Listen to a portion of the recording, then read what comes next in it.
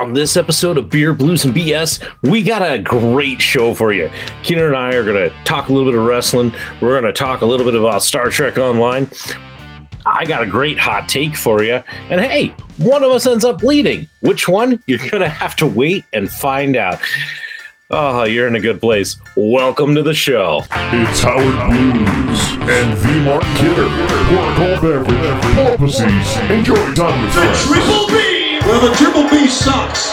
Okay? Oh, come on. Whatever, man. This is Beer, Blues, and BS. Online at beerbluesbs.com. Good evening, ladies and gentlemen, and welcome to Beer, Blues, and BS, the podcast of lowered expectations. I'm your host, Howard Blues, here, as always, with my co-host, the man, the myth, the legend, the Mark Kidder.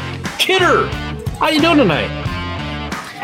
Well, you know there, Howie Blues. I've been better, I've been worse, I've been good, I've been bad. So I guess tonight, fair to Midland.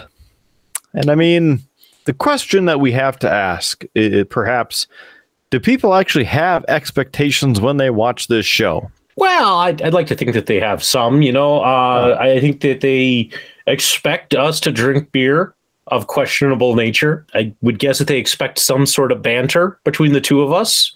Now, whether or not like the banter is good or the beer is content worthy or, any of that, that's a crapshoot. It's one of those you just should come in expecting just a good time and get what you get. The jokes may not be funny. They may not land. It happens. So has it been a week for you? Yeah, it hasn't been a week. Yeah, it's been a week. I am wearing the shirt, and I'll just tell you, Kidder, because I know you will. You'll get a kick out of this. I actually wore this to work today because finally, after nearly like a year of talking about it, they finally moved sites. So I'm no longer part of the Archaeology and Historic Preservation Department. I'm now part of the Audience Engagement and Museums Department. And I actually just moved my cubicle today. I didn't have any meetings scheduled. I didn't have anything super pressing. So I'm like, you know what? I'm taking the day and I'm moving everything over. So I'm now in a new cube, in a new office. Got that all done. It's all set up. So when I show up to work, on Monday, I'm good to go. Everything is where I want it to be and all of that. But knowing that I was going to do that, Kidder, I actually wore this shirt to work. Got approval from the boss. I said, hey, I'm going to just wear something comfortable because I'm going to be hauling stuff and you're probably getting sweaty. And, there's no reason for me to sport business casual. I'm not meeting with anybody, anything like that. They were fine with that. But Kidder, I got several compliments on this shirt. People liked it. I even had one coworker say, hey, you could buy me one of those for Christmas.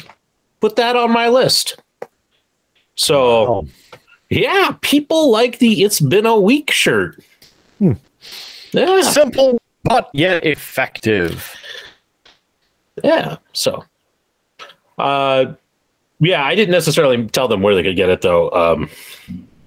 Would that be beerbluesbs.com? Click on merch? It would be. It would be. I figured the logo on the back kind of said all of that, but yeah. Yeah.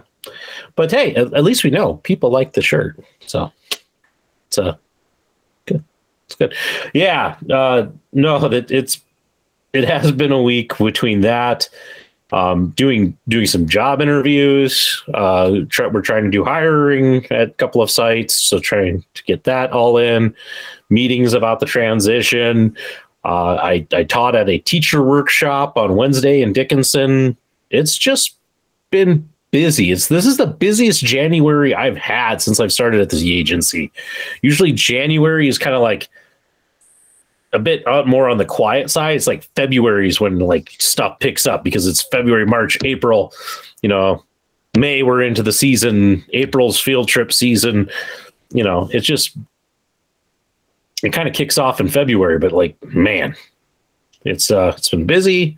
Of course, the legislature is going on right now, so we're trying to hope that they give us all the money we asked for in our budget. Or we're hoping. I mean, there's the Hey, here, Kidder. We haven't done one of these. Here's a History with Howard segment. Segment we haven't done in a long time. Let me blow the dust off that graphic.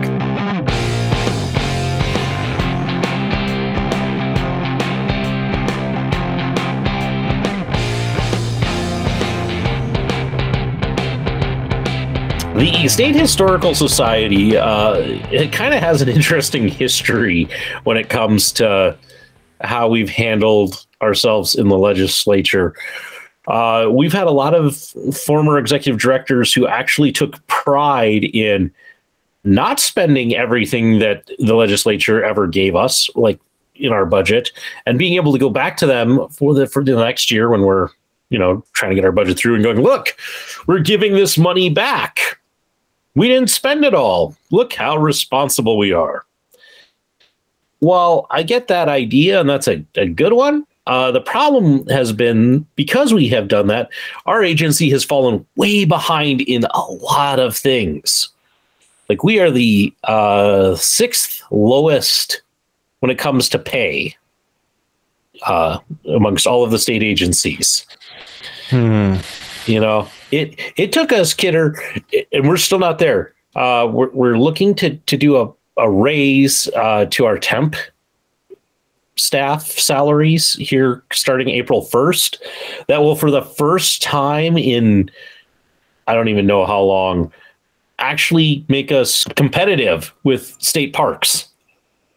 State Parks is hiring right now their seasonal interpreters, and it's $15 to $18 an hour starting with them.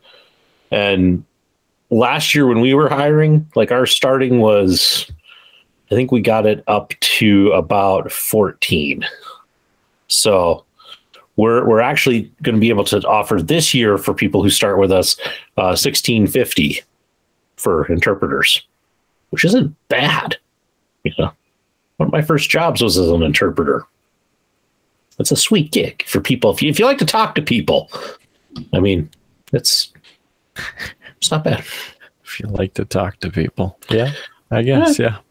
Well, I mean, look at it. I mean, a lot of times in those early kind of starter jobs, what do? Do you want fries with that? I mean, that's your level of interaction. Here you actually get to talk to people and come off as an expert in a field and as knowledgeable. And for the most part, people are pretty complimentary when you're in a field like that.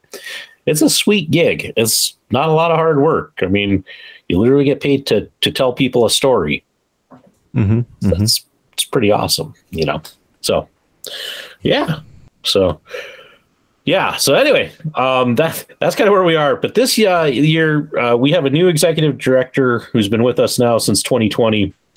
This is his second time guiding us through the legislature.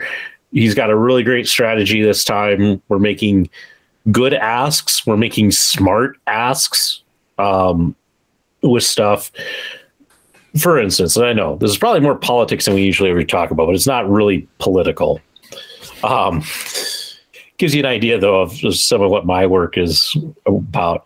So we have about $20 million in deferred maintenance across all of our historic sites. We manage about 80 buildings, some of them historic, some of them interpretive centers, but about $20 million is what it would cost us to get everything back to running top shape. We, going into this biennium, Kidder, we're asking for, I think it's like $7 million. And what we told them is, hey, we're a small team, we're a small staff. $7 million is honestly about all we could actually manage to get spent. There's no reason for us to ask for the full 20 right now. We're going to break it up into chunks and cover it over a couple biennium. And this is what we need to do a chunk. And some of this stuff is important. Some of these projects, if we don't do it, we're going to lose some of these historic sites. That's the truth of it. So it's maybe the budget should have been spent up in the past years. It really should have, because then we wouldn't be in this problem, Kidder. I will be the first to say that in the past we haven't always done the best of taking care of state historic sites in a great manner. It was kind of allowed to, well, we can't spend all of this, we can't do that, and we've had sites that, have probably nearly fallen apart and could have been condemned because we weren't taking care of them. And it was because in the name of being able to say, look, we didn't spend our whole budget. So I really do enjoy our new executive director's take on this, which is, hey, we need to try and work towards done. We need to make these asks. We need to get over the North Dakota nice. We need to be honest about what our needs are and try to move forward and do it in a responsible manner that's not wasteful to the taxpayers of North Dakota. Yeah. And when it comes down to that, I don't quite believe in the, we can't spend that money because, we have to come under budget. If you're under budget and you utilize the funds effectively, then fine. But if you're like, nope, we got to stay under, we have to stay under, then that's a BS excuse. And the reason is because then if I'm on the other side of it, like the appropriations committee, I go, oh, they don't use their money.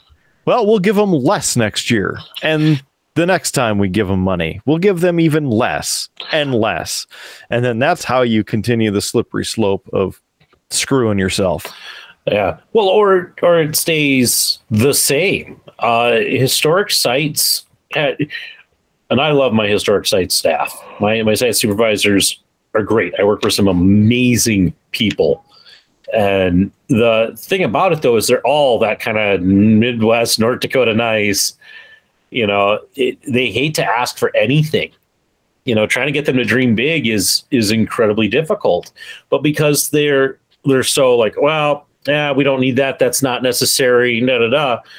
Yeah, like our site budgets have tended to go down more than they have gone up because we don't ever ask for anything or really make clear all of the needs that we really have. What we do is we have taken it whenever we've been asked to cut. If the governor says, hey, I need all agencies to cut by this much, sites have done it. If the governor says we need everybody to cut by 6%, you better believe every one of my sites cut their budget by 6%. Yeah, but that's crap too. Making a percentage decrease across every department, that's absurd. I'm sorry. Work. No, especially when it's, hey, we're asking everybody to try and cut their budget by 6%, and then not everybody makes a full effort to do so. So like, oh, well, honestly, we could only really afford, to cut by 1%, and I have other sites that are like, yeah, we can cut by 6%. And it's like, no, stop it, guys. Like, I mean, we have to do it because we've been asked to, but, I've had to kind of talk some people down from some things that they're like, well, if we did this, I'm like, no, you need that. Don't. It's time to drink. What's on tap? I'm thirsty. I was just about to make that same transition, Kidder, and say that we need to bust out some brews. I have some leftovers from last week and some other stuff. So let's go with the other stuff first, because that'll probably be better. I say probably because I haven't had this stuff before, so we'll see. All right.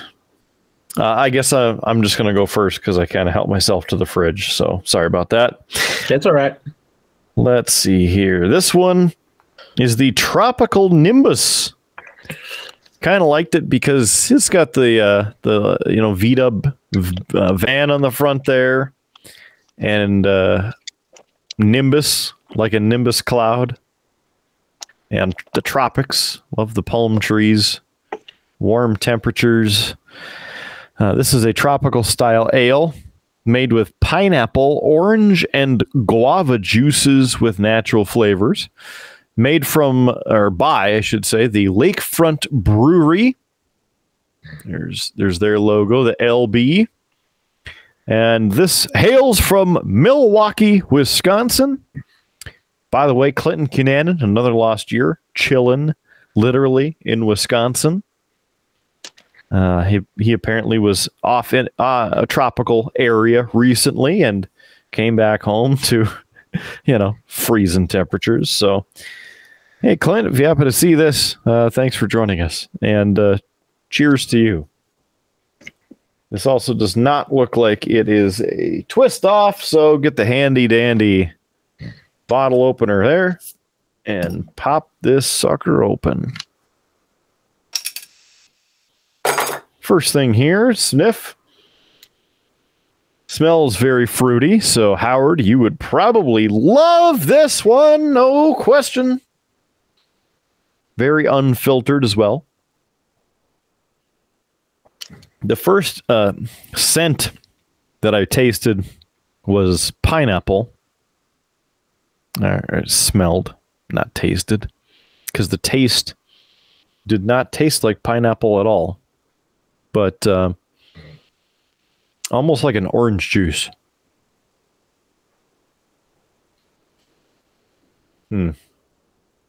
Second one's a bit more malty.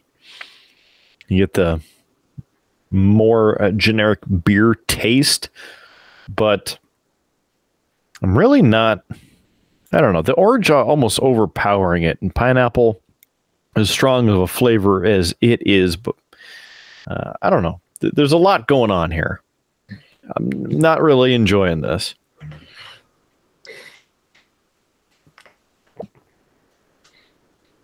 It's not as pineapple-y as I want it to be. You know, like a nice, tasty Ace pineapple ale. Did you just almost accidentally slip and say IPA? Mm-mm.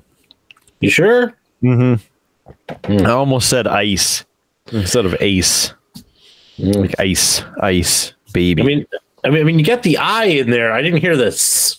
You know, it sounded like an I for an IPA, kidder. Are you craving an IPA? That's your selective hearing. You're just getting old.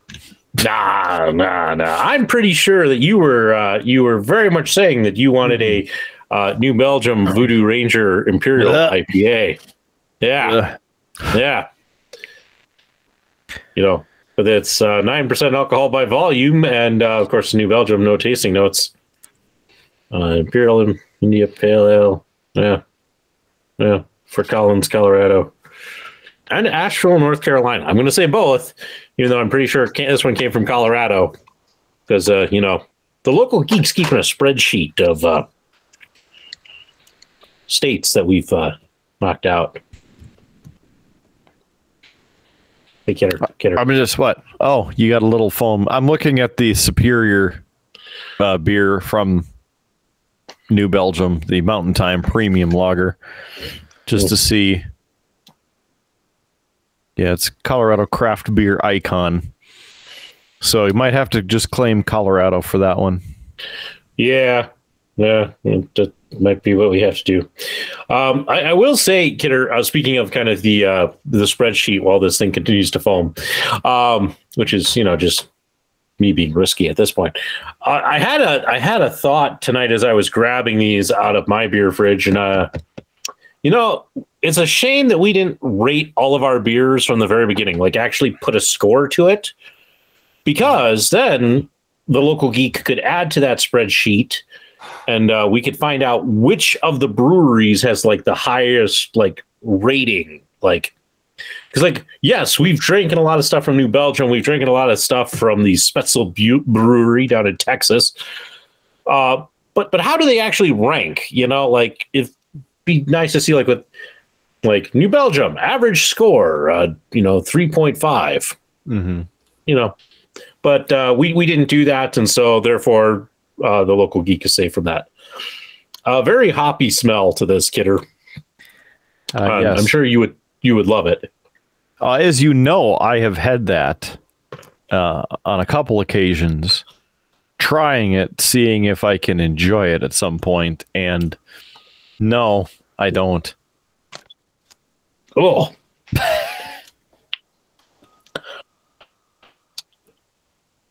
As though as the half of this duo that actually sometimes enjoys an IPA. I don't know about this one, Kidder.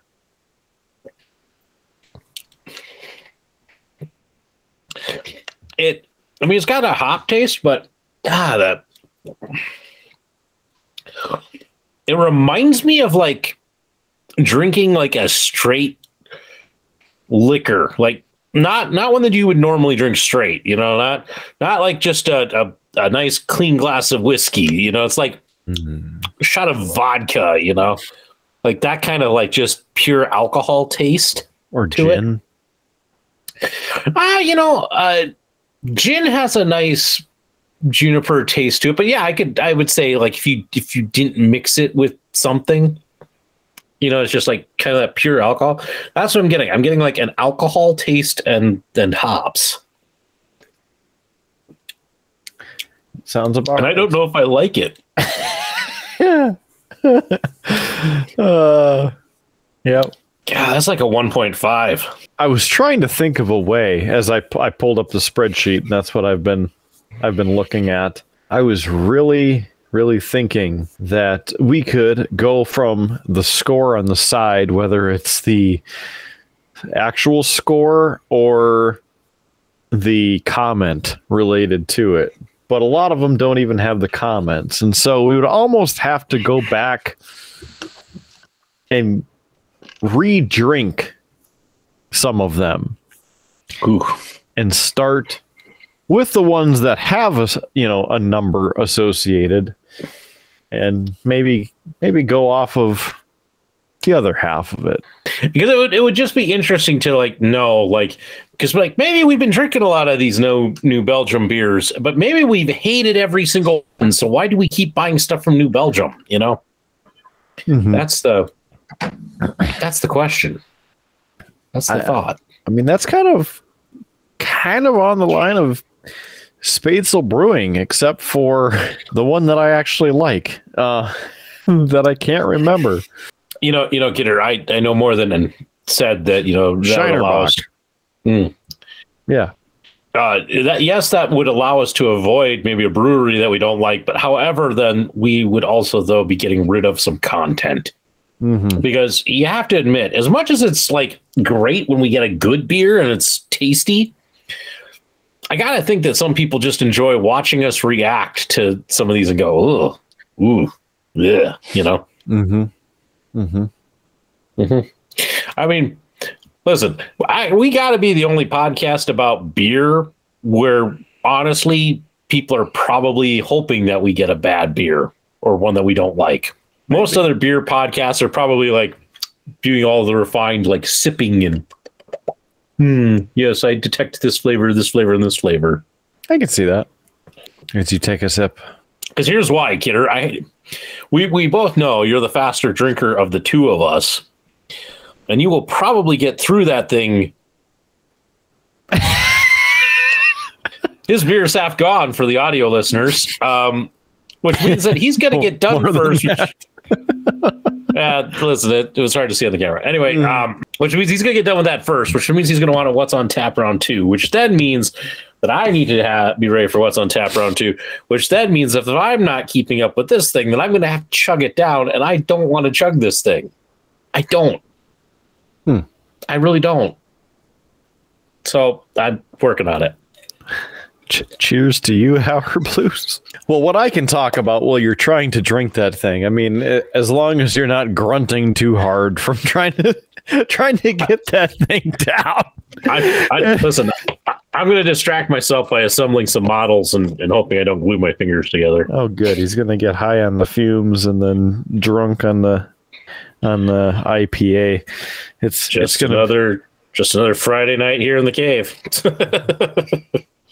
It's getting exciting, everybody. Place your bets now. How long before Howard glues his fingers together?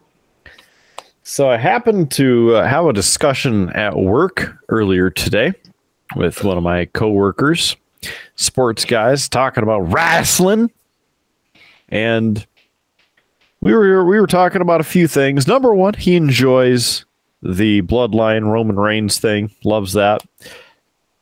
AEW says they have some good and bad points. And obviously, I don't want to speak for him. Don't know if he'll ever join us on this show. There's that potential, I suppose. Invite is there.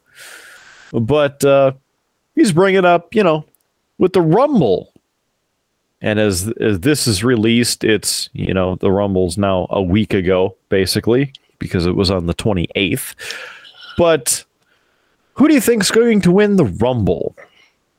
Do you have one of three people? Brock Lesnar, The Rock. How about my son Cody Rhodes, right? We haven't done our predictions as of the recording of this show because we're that kind of a show that likes to trim things down and make it a little bit better than the basicness that it is. But what do you think there, Howard? I mean, have you been pondering this in the back of your head? Who is there to win the Rumble to then go on to WrestleMania and wrestle and believably have a chance at beating Roman Reigns? Yeah. There's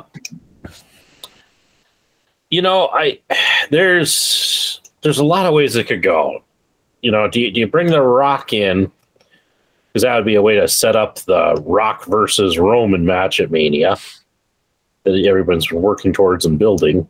Does Brock need to win the Rumble? No. But I think they've also gone to that well of, Brock versus Roman enough times that that's just not intriguing.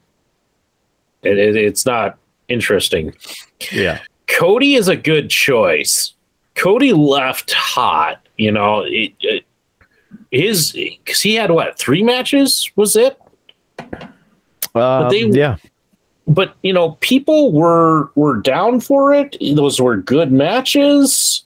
To me, it would make a lot of sense to give him that, and gives him something to immediately jump into. Because you're bringing him back, you don't have a lot of time. Well, I mean, you have the road to WrestleMania to set something up, but I mean that could jumpstart that whole feud. But as for who is going to win it, Kidder, I can't. You don't want to go out on a limb today. Well, I mean, it would probably be Cody. Would probably be my pick, and it just because I think that's the most likely. I mean, could they do The Rock? Yes. Would that work? Yes. Is The Rock available? I don't know if he's available for necessarily a run as a champion. What are your thoughts on it, Kidder? I've been ranting about this enough, but what's your leanings? What's your take on this whole winning the Royal Rumble and Vince being back in the picture? Oh, well, I think Vince is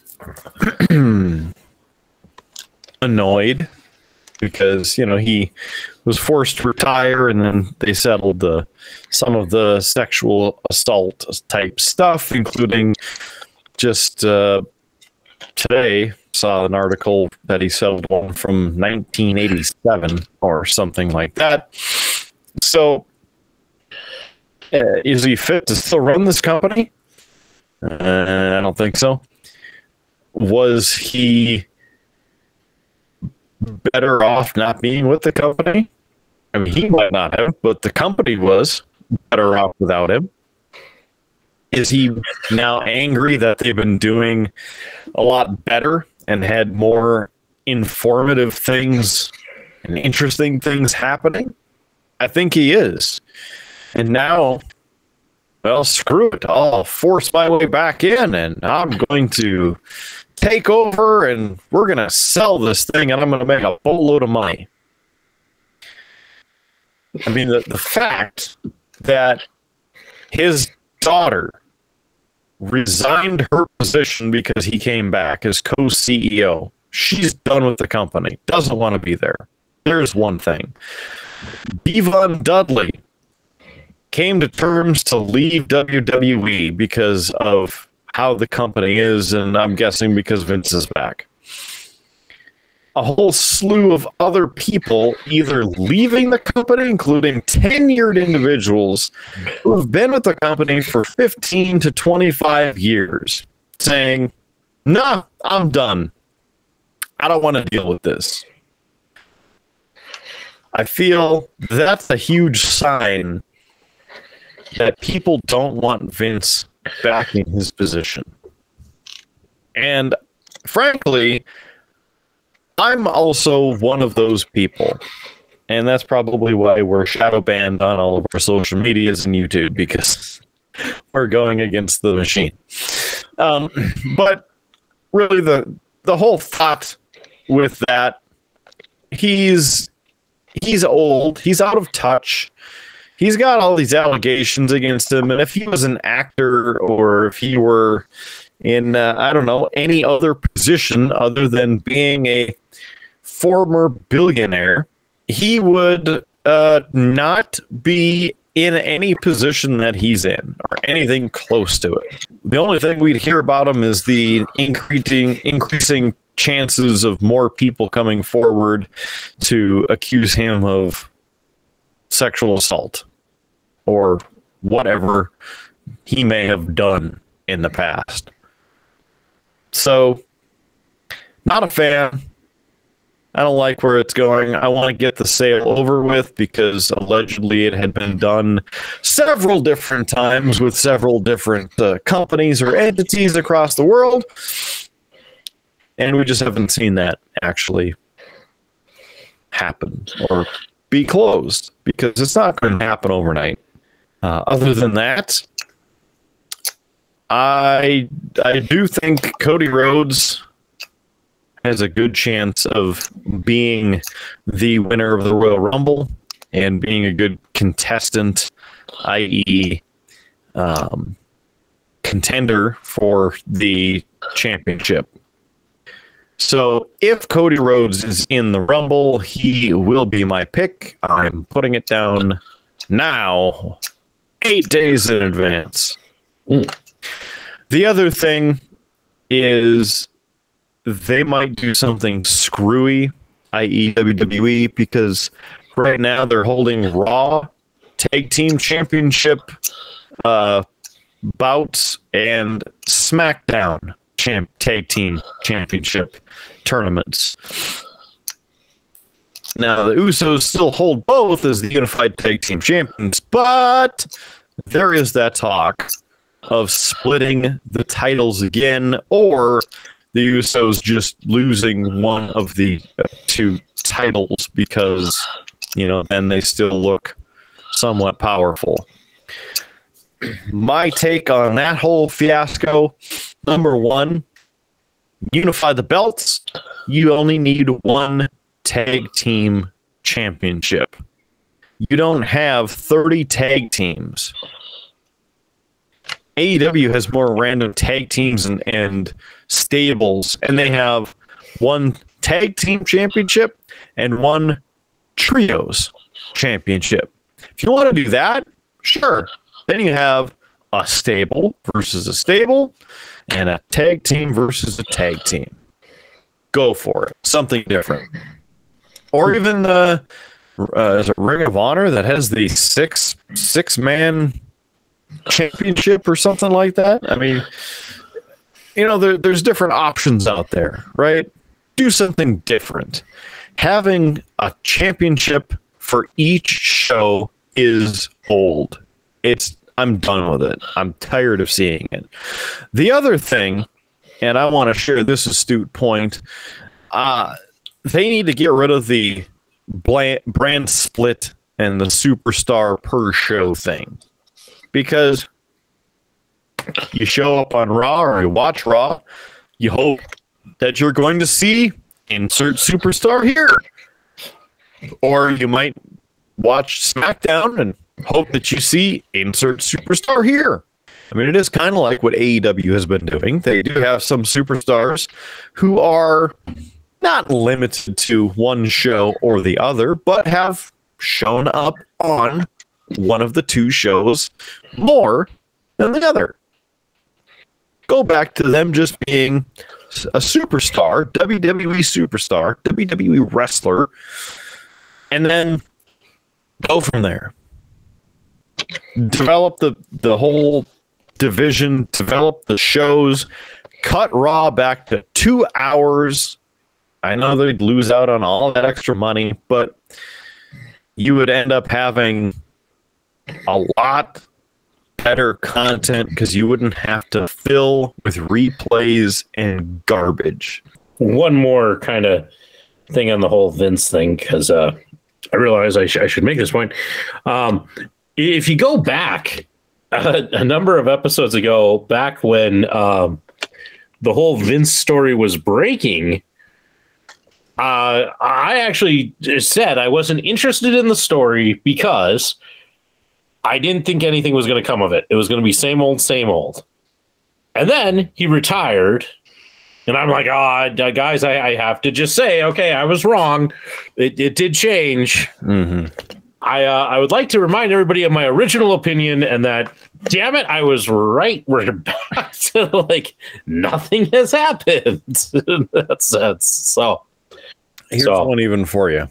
Bring back the European Championship. I know it's the UK title or whatever that was and then was not and whatever, but bring back another one of those, singular belts or the hardcore title, something, right?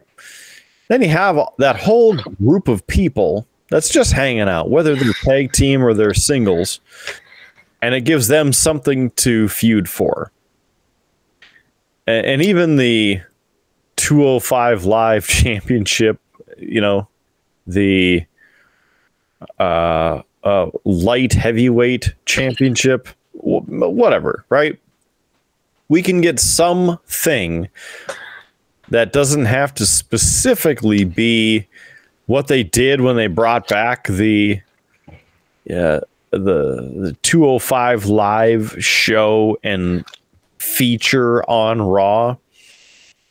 Integrate it within the show. Just keep it the show. Doesn't have to be anything overly special. Let the people in the cruiserweight division, the tag division, the international division, insert whatever, let them showcase their own moves and stories, and it'll build itself. I mean, back in the late 90s and early 2000s, we had all those different titles, right? And there was all kinds of stuff happening all the time. And we talked about it when we could tune into Raw or SmackDown. You didn't know who was going to have a title match, and then if they were actually going to win that title match, somebody could lose that night and then even go win a different title that night or win it back or whatever. The hardcore championship running around and all the shenanigans that were going on, which that was the best thing about the 24/7 championship, is all of the shenanigans that were going on with it. But that belt and the premise was terrible. So I'm glad Nikki Cross threw it away. Even though she was a garbage can. So I'm going to disagree. Oh. I don't really want the European title to come back because and here's why, Kidder. It's because they have a US title and an intercontinental title that they are already doing bub kiss with. Well, Gunther has the Intercontinental Championship, and he has several feuds, but he has Imperium and is Ring General, and so he is the mid-card Brock Lesnar. Yeah, but then who's got the U.S. title? That is Austin Theory. Okay. And Bobby Lashley and Seth Rollins are feuding with him for the belt, which will be a match. I don't remember if it's coming up on Monday or if it'll also be at the Rumble. Something will happen with the U.S. title at the Rumble. Okay. I'll say, and that part of it is I haven't watched, but for how long though have those titles been basically non-existent? Which one is it that hasn't been on like a pay-per-view in over a year? I think it's the US title. I know when Shinsuke had it, it was the Intercontinental Championship. Right, but he defended it at least once on a pay-per-view, but there was somebody who had like a whole run. I think it was like when Ricochet last had a title that they maybe didn't like do anything. But my point is that they've had these titles and haven't been able to do until possibly recently. They just haven't had anything to do with them, and they haven't made those valuable or interesting. And so I don't feel like you need more titles. I don't think more titles are the answer. I think they got to figure out how to make the titles that they have work. Mm-hmm. They're never going to go back to doing the hardcore title. They just won't. It doesn't fit in their PG family friendly attitude. So that's never coming back. The closest you're going to get is the 24/7 title, but we saw what that turned into. It just got, Mm-hmm. So I just don't think they need more titles. I think that they need to just have better storylines and do better things, if I'm being honest. But I'm not really like a big title guy. I'm like you. So. Mm-hmm. Did you know that Bret Hart won the United States Championship in WCW on WCW Thunder on August 13th, 1998 in Fargo, North Dakota? I did not know that. And that was his second reign. I was just scrolling through the champions and I saw Fargo and I was like, what? That's interesting. But when like Raw and SmackDown first started, they weren't quite the big phenomenon they were. They weren't able to sell out all of these big stadiums. So they had to do, Raw and SmackDown from places like Fargo. They wouldn't do that again now. Austin Theory is at number 47 right now and a combined 129 days as champion. Well, Kidder, there is some sad news we can talk about in wrestling. Yeah. I don't know how familiar you are with the Briscoes and their career. But I was shocked to hear that Jay Briscoe, one half of the Ring of Honor tag team champion Briscoe brothers, had died. And I had to go and look up the story. And I don't know if you got all the details, Kidder, but he was driving his daughters to cheerleading practice. And apparently a car swerved from a different lane into his lane, crashing head on. And he wasn't wearing a seatbelt, and he ended up being killed in the crash. The driver who came into his lane also perished, although I think they were wearing a seatbelt, is what I had heard. But a tragic thing to hear, as I said, one half of the Ring of Honor tag team champions. A guy, the Briscoe brothers have been with Ring of Honor like since day one. So they are a staple of that promotion. And so that's a huge loss. They've had amazing matches against teams like the Young Bucks, FTR. Their rivalry with the Young Bucks is pretty well regarded. Mm-hmm. So, a sad thing to hear, and a lot of the wrestling world has been weighing in that this was a big loss. Yeah, it obviously very unexpected, as any loss is sudden like that. I mean, you don't expect that sort of thing to happen any day to anyone, and unfortunately it does happen. But the interesting piece with that is, even with his death, AEW held somewhat of a tribute show on Dynamite, and then in taping the Ring of Honor show, they obviously did a thrown together tribute to him. But Tony Khan apparently wanted to do a remembrance documentary of sorts and have it air on TNT. And Warner Media would not let them do that because of their still controversial nature or different pieces like that, which is also why they were being blocked from appearing on AEW television, because Warner Media apparently did not want them on their property.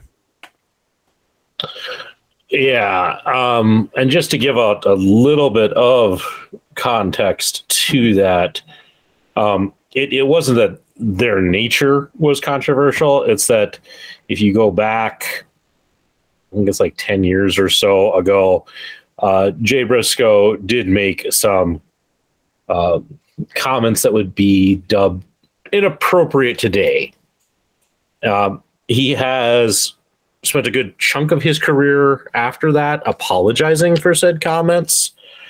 But the fact that he said that once upon a time was why Warner wouldn't let him, or let anything kind of, wouldn't let the Briscoes be on AEW, wouldn't allow a big tribute.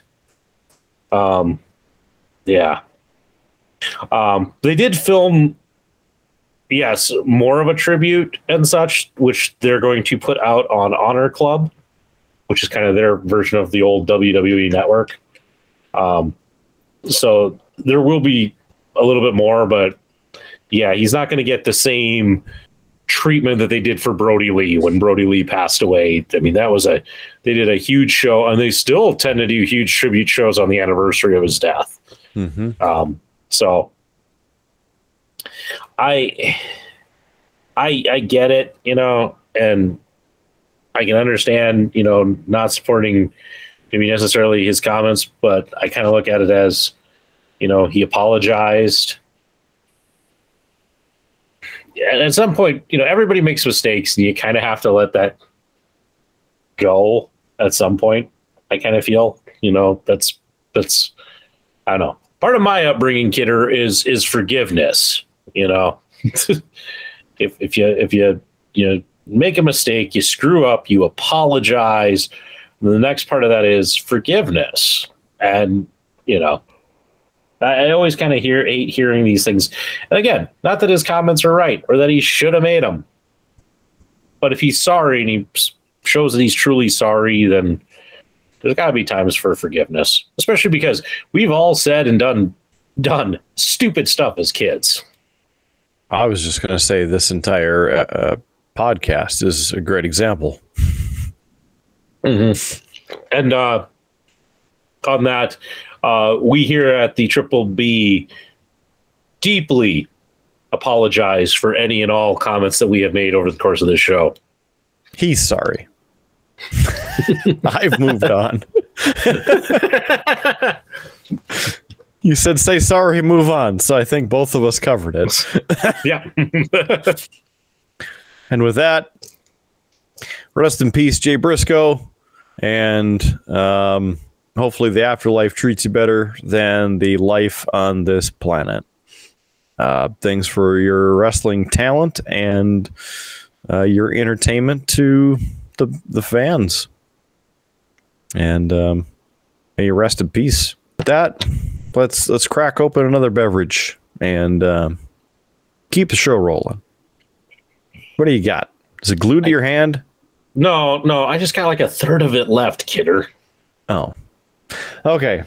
Well, let me see what I have. I'll try and milk this a little bit.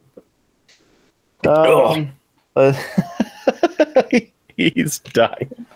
I'll open something new. No, yes, I better. All right. And I'll see if I can make this a little bit longer of an introduction to try and help you out there, Howard Blues. You got like an eighth of it left. So this one is a Rubeis Raspberry Ale. I think I said it right. Maybe. Rubeis? It's a raspberry ale. Kind of an interesting display on the label there. This one was bottled back in July, so we will see how fresh and flavorful this is. This is from Founders Brewing Company again. They founded themselves in 1997. They haven't been around that long, but they've been here long enough. They are from Grand Rapids, Michigan. 49503. This is optimizing the flavor of fresh raspberries. Rubeis is Founder's way of celebrating the joys of summer year-round. This stunning berry red masterpiece is the perfect blend of sweet, tart, and refreshing. No question about it, this beer is 100% Founders. It has 15 IBUs. It's 5.7% alcohol. Should be good. And 12 fluid ounces in this. Nice glass bottle here. And again, that is not a twist off cap on it, so we'll pop it open here. Oh boy. A little bit of reaction there. Look at that. Nice head on the beer. And it's still in the bottle. So you definitely get a hint of raspberry and definitely a tart smell. So Howard Blues, I think I stalled enough. You may have chugged the rest of that. Finally, cheers to you, and to you watching or listening. Cheers to you. Thanks for making it this far into the audio or the video.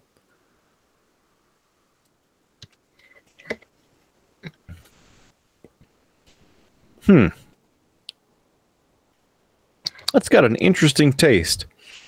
Has the dark malt taste to it.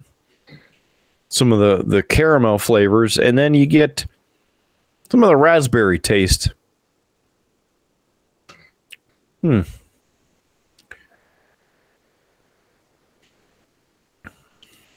typically love raspberry things, but I don't know if that's the perfect blend of sweet, tart, and refreshing. Because it's almost like, well, I don't know how to describe it. The raspberries don't taste the freshest. Maybe that's the best way. I'm going to give this 2.5 out of 5. And that one gets a 2 out of 5. Thanks, Local Geek. Kidder, I did finish that Imperial IPA, and man, we almost had the first upchuck on the show. That is not a chuggable beer. Uh-oh. Don't do it, folks. It's not good for your health. Because that one was so mean to me, Kidder, my next beer, I'm going to go with the Friendly beer. Do you know which beer is the Friendly beer?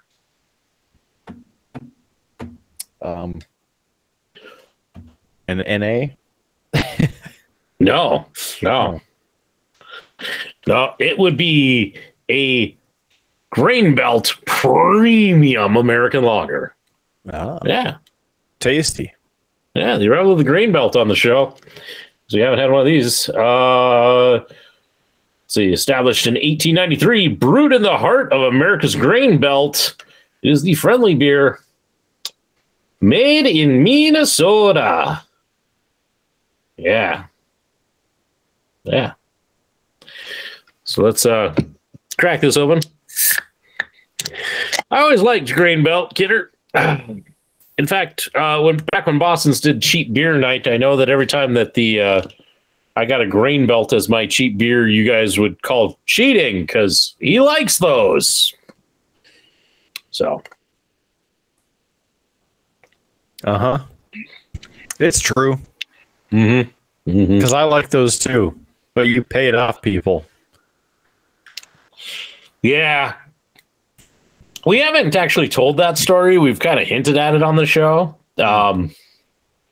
And not that I mean, look, people, if you're needing tasting notes on a Grain Belt, just go out and have one. Unless you're underage, then don't have one. It's a lager.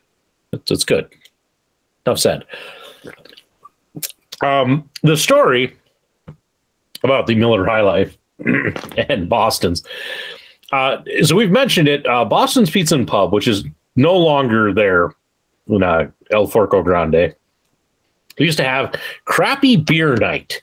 And for $1, you got a random crappy beer.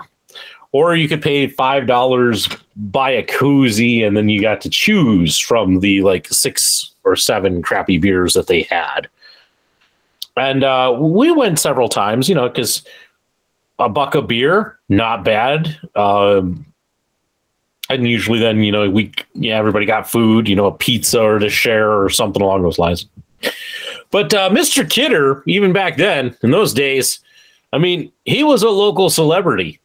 Anytime you took this guy anywhere, somebody, he'd run to somebody he knew.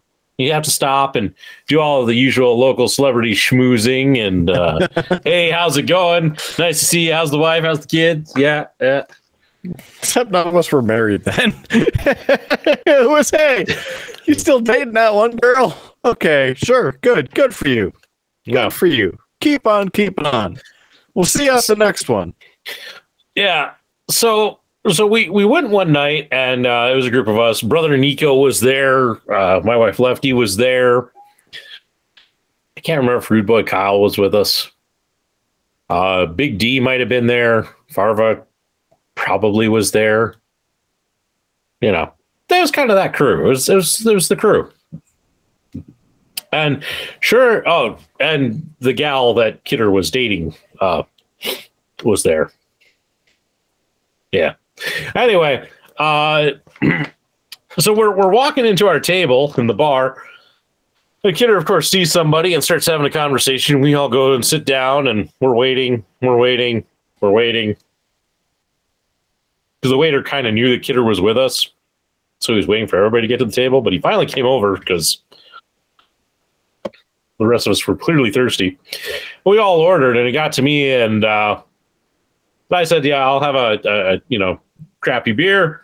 And hey, you see that guy over there in the yellow coat? Yeah, I will tip you handsomely if every time that he gets a crappy beer, if you bring him a Miller High Life. And Kidder finally finishes up his conversation, comes and sits down. I'm like, "Hey, don't worry, we ordered you a crappy beer." Kidder's like, "Yeah, great, thanks." The waiter comes, he's handing out the crappy beers, and of course, Kidder gets a Miller High Life, which is like losing the lottery. It's the worst of the worst when it comes to crappy beers.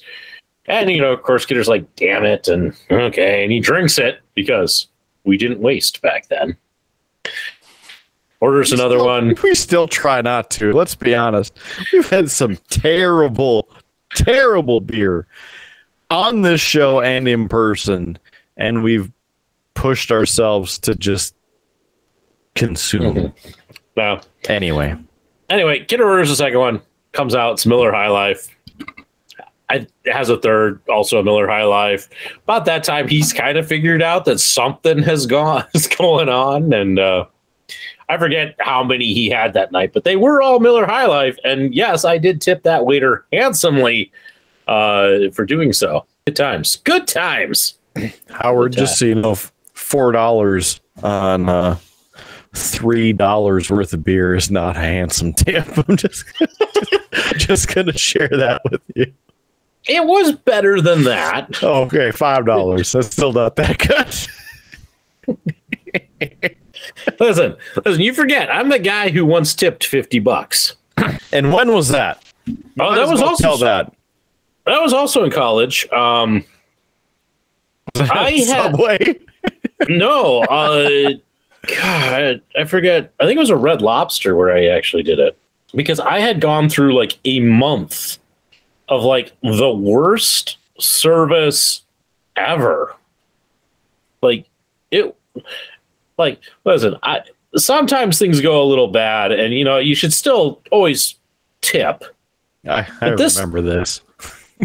But it was just like incredibly bad, service. Like a couple of them was like the Perkins up north in El Forco Grande, which never liked going to.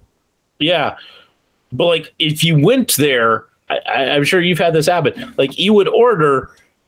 You'd get your food and they would bring the ticket, and that was the last you saw your waitress. Don't think about ordering again, or getting a refill on your beverage. Mm-hmm. It's like, here's your, onion rings, and here's the check. Well, you can pay at the front, and that was it. You wouldn't see them again. So good luck getting a refill, or if you needed anything. So they were terrible, but it was just things like that. Like I went to the Blue Moose once during that time period, and we sat there for like 30, 40 minutes before a waiter even came over to us. Mm-hmm.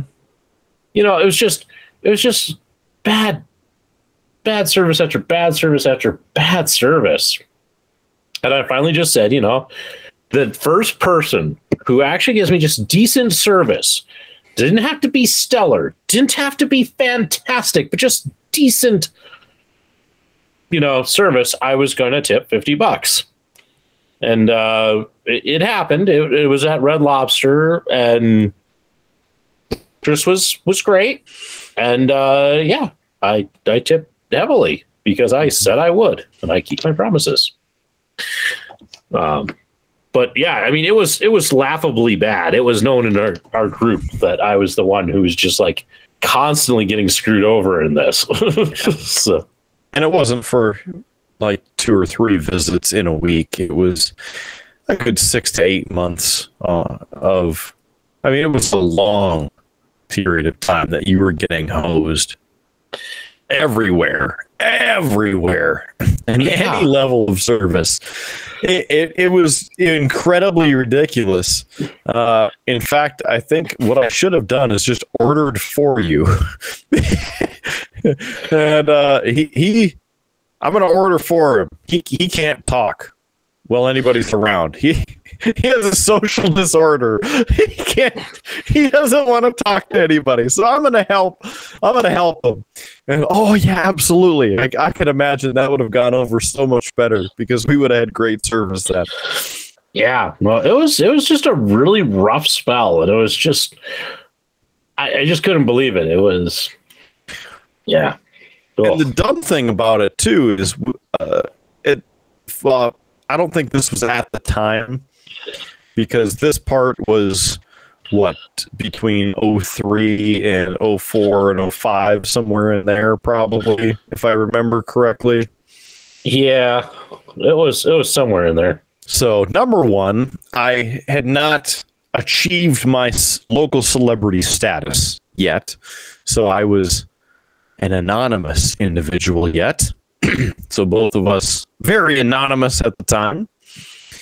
And number two, we hadn't started going to Ground Round or Speedway every Monday or Thursday for pretty much, 3 years. So, and I know when that happened, you might have been there at the beginning, but then you had moved out of state at that point. Yeah, that was by 2009, 2010, 2011. Yeah, because like I don't remember going to Speedway all the time. I do know that we went to Ground Round for their Long Island iced tea night. Yep. It was Mondays. Which wasn't always like the best night to go.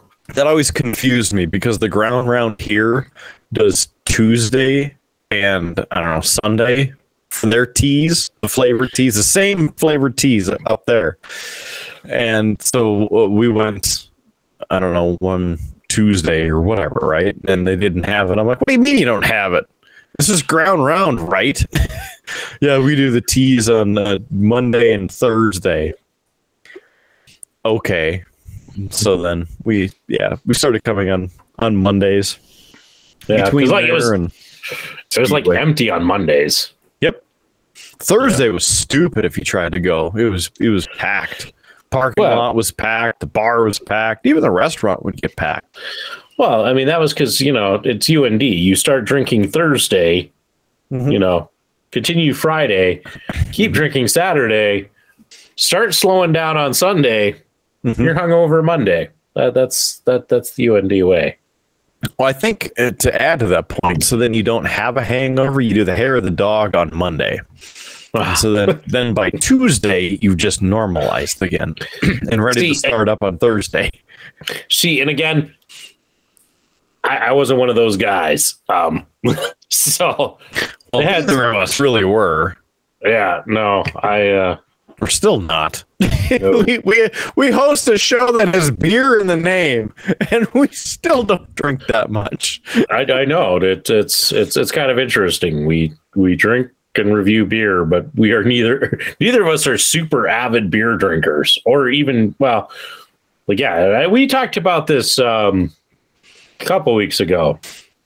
If you want to hear more, that was episode 90 something. It was called The Whiskey Epiphany, which I thought was a great title. Yeah, and such. I kind of trolled Kidder just a tiny bit with the thumbnail because I put a couple of cherries on there. He's a dick. Actually, you know what it was, Kidder? It really was. He's being a dick. Well, I mean, that is what the D stands for. But not in like the well-endowed way, in the trolling kind of way. Anyway, we're getting off topic. The reason for the cherry was I actually designed that thumbnail without the like leafy stuff on the one side and the cherry on the other side, and the graphic needed a pop of color. What was the honest like I got done. I actually exported it, went to load it onto the video, looked at it again. I'm like, it needs something. It needs a pop of color, and that was what I came up with, was the cherries and the greenery. So it's not that I'm implying that the cherry goes in the drink, because no, the cherry is not in the drink. The cherry is adjacent to the drink, but not in the drink. And it's really just there for a pop of color. And no other reason. Thrown in the garbage. Yeah, that's where those cherries could have been on the way too. We don't know. We don't have a backstory for those cherries. They're on the chopping block. They are whiskey adjacent, but they're not in the whiskey. So I just point that out. It was not actually meant as a trolling. It was like, I need a pop of color so that this catches people. And hey, because I'm, me and constantly looking at ways so we can get more eyeballs on the product. They say with your thumbnail that the colors blue, green, and red are some of the best colors to have in your thumbnail. So, hey, that helps us. And red.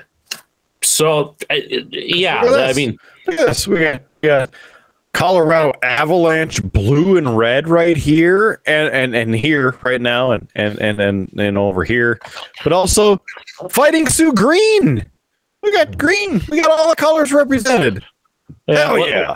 Well, that's in our current set rating. We're talking just the thumbnail on this one. So, but that's why, Kidder, there were cherries. It was by no means a slight or a trolling. It was purely like, I need green and red and pop of color. Sure. Listen, if I was going to troll you, I do a better job than that. Yeah, probably, but maybe Big D's been wearing off on you. Yeah. Well, I mean, let's face it. I mean, He may be the minister of trolling, and I know that he proclaimed that he was the prime minister of trolling on episode 94. But listen, I've talked to the lawyers. You know, there's a recount going on because let's face it, when it comes to trolling, he's kind of lazy. Like he kind of hits a few notes and that's about it. He doesn't go for the really serious, hard hitting trolling that you and I participate in. I mean, at this rate, we might have to just demote him, Kidder. I think that would probably be a good idea. And here's why. This is a perfect segue to bring this up. I had sent you a link earlier this afternoon, sometime, afternoon and before now. It happened to be a perfect titled article. And it was an article, an actual journalism related article. Kidder, I just have to put this in. Sorry to interrupt, but I am I looked at it and I am racking my brain because this stupid Voodoo Ranger Imperial IPA has just like erased certain abilities to speak and memory. I don't remember what this article is. I'm sitting here literally trying to remember, and I looked at it. I did. And here it is again. The headline for the title: you don't have to be a mail carrier to drive a mail truck. Yes, that was it. The article discusses about the world of trucks, and you think, F-150s or Rams, etc., but not really. Things like the USPS mail truck keep America running. It's a Grumman Long Life Vehicle, or LLV. And of course, your mail truck, as we've discussed on the show, you've seen in thumbnails and classic graphics across the bottom of the screen. You know what they look like. Well, it just happens that you can buy one if you'd want. Now, the thing about it is the Grumman LLV is a purpose-built vehicle, and it will not be comfortable. It was first introduced in 1987. The production ended in 1994. Now, the truck was supposed to be only in service for 24 years, and yes, those little golf cart-looking vehicles are technically trucks. In 2009... the LLV could not last much longer with proper maintenance, and so the USPS mail truck lifespan is set at 30 years.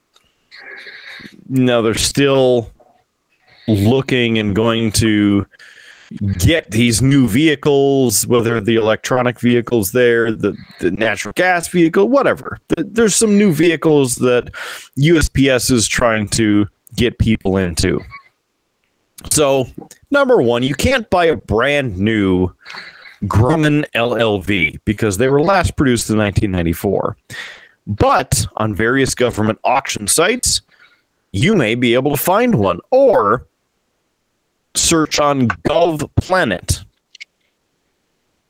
Now, they are rare, so the likelihood of you being able to find one of these is pretty low, but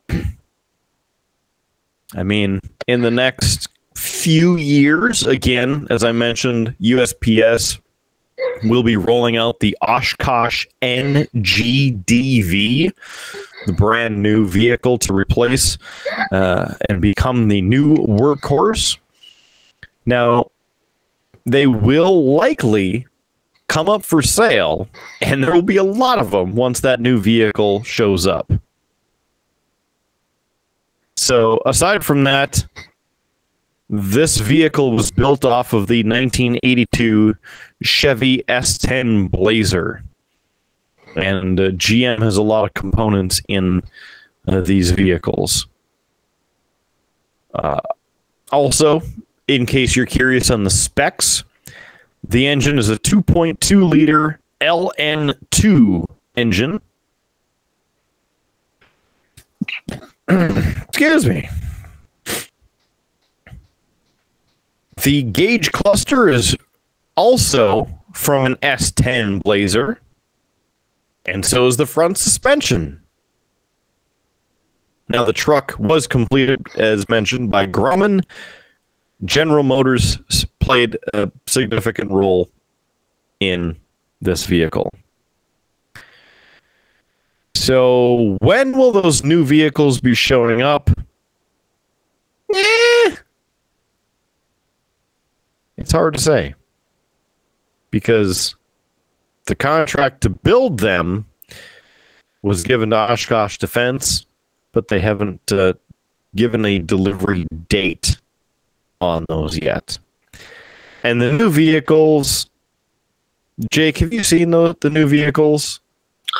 Have you seen what they look like? I don't think I have. Okay, well, good for you that it is good for you that there's a picture in that article, so you'll be able to share it. But they look ridiculous. They look like kind of like a duck, like a cartoony Donald Duck looking vehicle. Cool. I'm not really a fan, but I mean, if they work and they have air conditioning and they keep the drivers safer, then go for it. Kidder, did I ever tell you about how I almost ended up with a car named Al? I don't think so. So, when I was getting to about the age to drive, one of my dad's old frat buddies, he did a lot of consulting work in other countries and such. But he thought it would be good to gift me the car he had in college, which was named Al. And this thing, and I was trying to look it up, but it was like a 1970 something, like not quite an actual station wagon. I mean, this thing was like a small bus. Like it had like 3 rows of seats in it. The thing was huge. There's actually somebody who lives in the apartments north of my old place, kind of up off of just south of 43rd, who has one. It's the same, and I can't remember the make and the model. But I mean, the thing about this thing is it was blue. It may or may not have had a golf club welded to the roof of it. And it was one of those, he wanted to gift it to me when I started driving. And I remember we went up, we looked at it, and like I was kind of excited for it.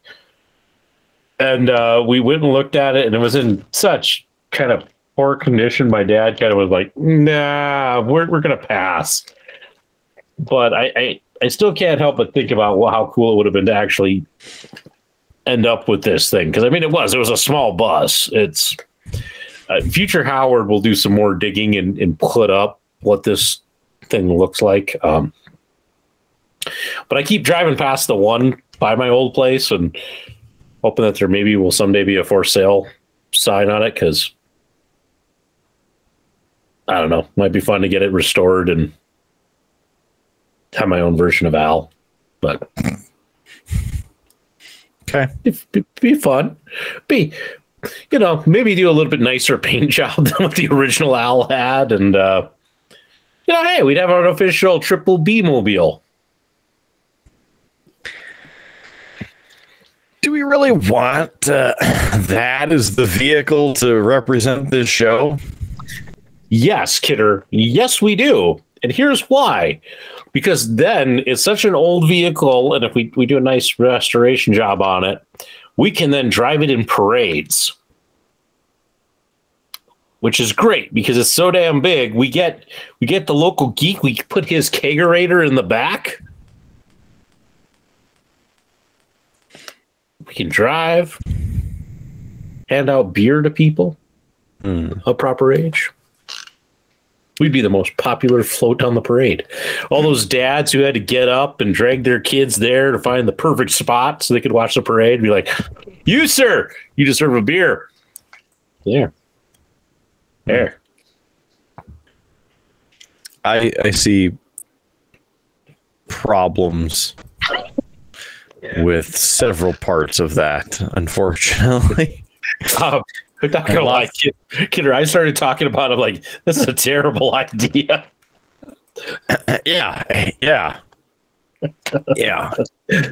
Because as soon as I said kegerator in the back, I'm like, wait, that's open container. I mean that. Yeah, but I'm thinking like liquor licensing and food truck licensing, because even if there's not food, it's a truck and there's things and right. Listen, Kidder, I'm not gonna lie. Like as I said, I started with kegerator, realized open container. If I said we could drive around and drink, well, that's not good.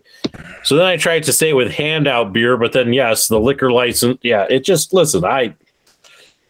It was originally a good idea that just my mind finally actually caught up with what my mouth was saying. It's like, nope, you're being an idiot, Howard. You're being an idiot. I blame the beer and the paint fumes and the fact that it's been a long day of moving stuff.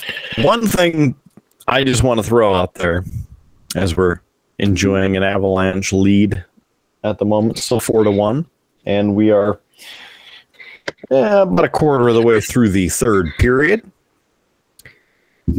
It's already time for the 13th anniversary of Star Trek Online. The game itself has been out for 13 years. And so February 2nd or so is the official anniversary of the release date. And I have played since the beta. And man, has it improved. I'm so glad that they've put a lot of the improvements into it, including, as we've talked about before, the tour of Deep Space Nine. You know, the space station looks fantastic. They've done a lot of other improvements, including increasing the resolution of the textures and the graphics involved with the game. Even though my computer has all the graphics at 200%, you know, they can still do more to add extra polygons and make things look better. But it still looks really good for a game that's 13 years old.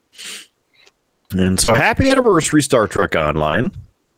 They are doing giveaways, and they started actually yesterday, leading up to the 13th anniversary, giving away some free things every day. So today being the second day, they gave away a free Tier 5 ship token. So you can then go to the store, choose a Tier 5 ship of your choosing that you haven't already unlocked, and it's open for your entire account. So I did that and chose the starship that Ezri Dax in a novel series ends up becoming captain of. So, haven't flown it yet, but it's a nice looking ship. Lots of other things there. In fact, yesterday, starting off the free giveaways was a redemption for 4 extra ship slots. Because you either have to buy more to then have more active ships to choose from, or you can put some of them in dry dock where they can't hold, you know, any items, and then you can bring them back as you want to use them. But, you know, it's just easier having all of your ships ready to roll, ready to go out and tear up the universe. And also, they announced some content from Season 2 of Star Trek Picard. And this annoys me. And the reason it annoys me is because they, again, put the content in a lockbox.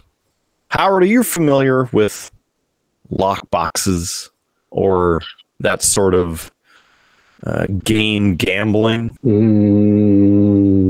Kind of. If it's kind of like one of those things where like you unlock rewards, possibly it's like you have a chance at winning something. Kind of like Rainbow Six Siege, you have a chance of unlocking some stuff. Mm-hmm. I'm going to let you explain. I'm hearing a noise. I need to go and investigate, Kidder, but I'll let you continue to talk about it to the audience. I can pause. It's okay. You just keep talking. I'll join back in when I can. Okay. So, as Howard was mentioning before he runs away, now we can actually talk about him.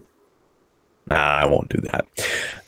All right. So the lockboxes in Star Trek Online is really their gambling system, and it's a pay-to-play system, i.e., you have to play the game, and you collect these lockboxes for free.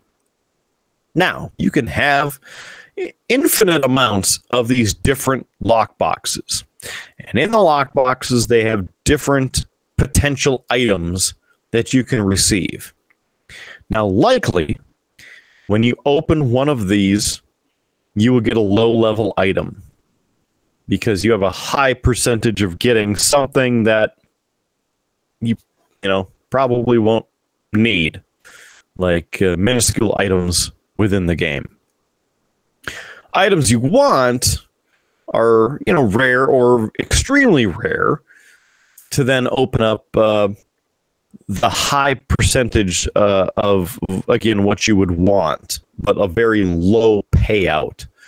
So turns out things like that end up being costumes for your character, special items like a weapon or maybe a non-combat pet, or the most rare of all of them, a ship, or choose from a selection of ships that are within these lockboxes. So when you get these lockboxes for free, I typically discard them because I'm not going to waste my money actually buying keys and opening them. So that's the actual process that you go through. You get the lockboxes for free by playing the game. You then have to purchase through the in-game store with credits that you have purchased with real money to then get these lock keys and then open the lock boxes. And again, as people on the internet have done research between how many boxes it takes to receive the very rare items, and you typically, on average from the research that they have done, you need to spend around $150 to $200 on one chain of lockbox to get the rarest of the items, i.e. a ship choice.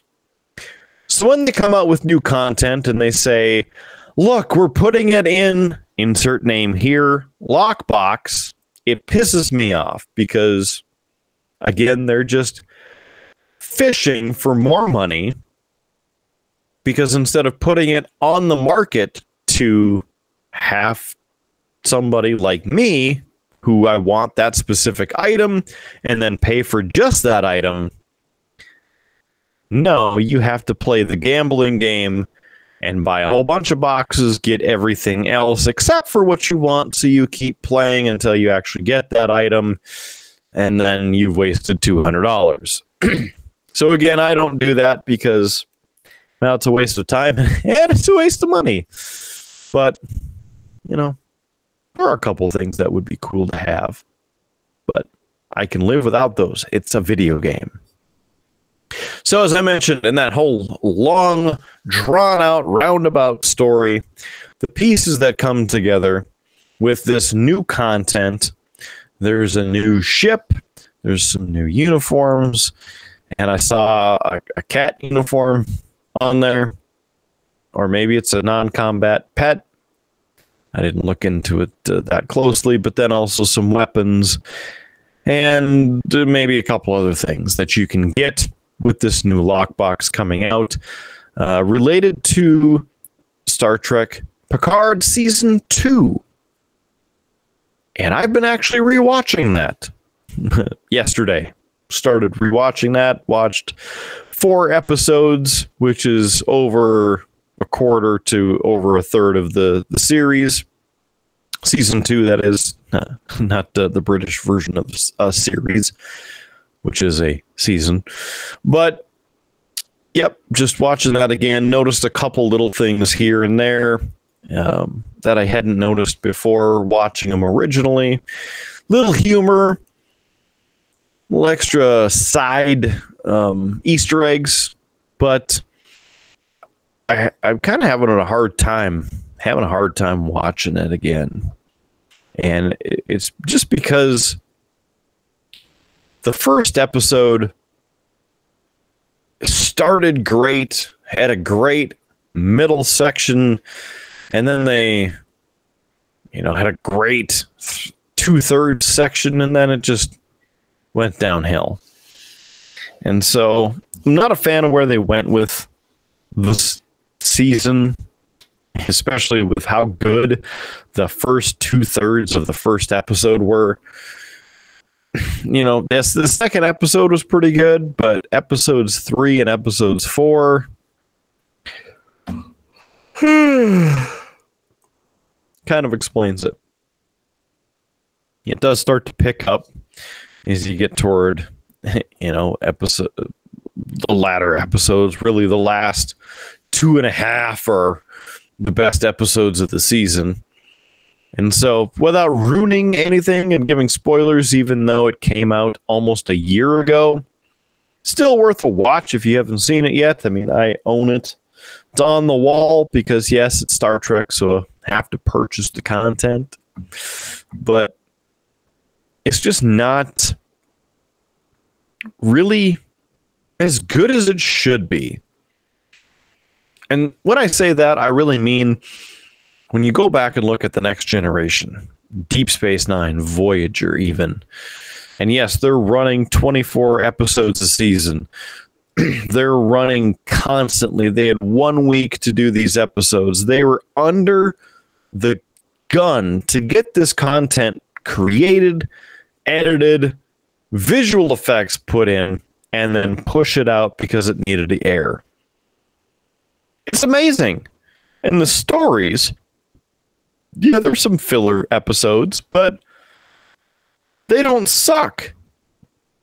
With the way that it is now, these TV series and Star Trek Discovery is the biggest problem when that comes to mind.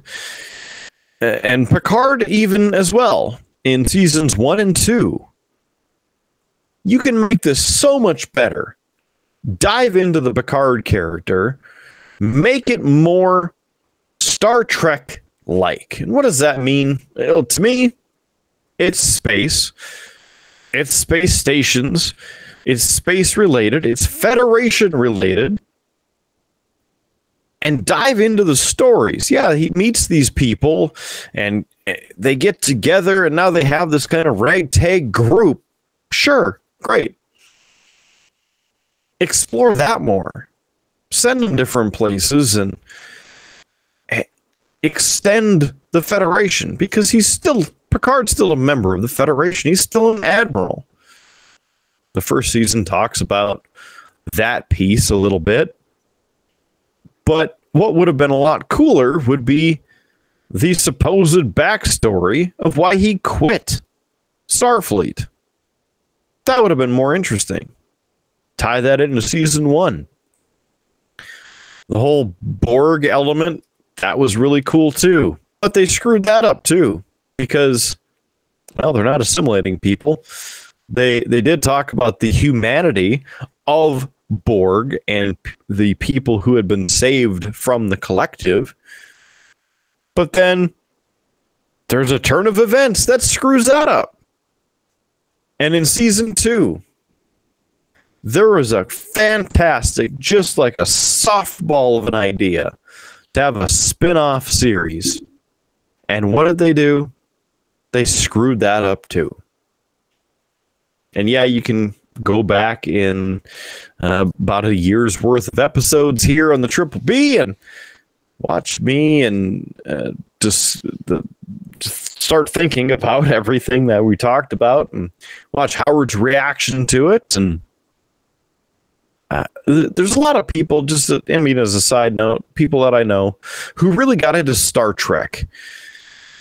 Love the original series all the way through Enterprise even. And they have heard so much negative discussions, information, talk, whatever, about the new programs that have been created that they don't even watch them. They haven't seen them. They stay away from all the content. To some degree, I kind of wish that I had. On the other hand, I am happy there's new Star Trek. I love that there's new Trek to talk about, even if it's not as good as I think it should be in the writing case. Season 3 will be out in a matter of, as of this episode, about a week. So I am looking forward to the premiere of Season 3, which is, again, why going back, watching Season 2 episodes to kind of get that refresher and pick it up. But do better. Just it's the same story that I talk about with Doctor Who. Do better, write better, make more interesting. That wow, mystical factor almost that all of those previous episodes have in some way. You don't need to beat people over the head with the moral story and the moral compass of that's the way that this has to be. You can tell that through creative writing or share moral dilemmas and stories and conclusions through characters and character development. You don't have to put someone in a role in a series because they identify one way or another.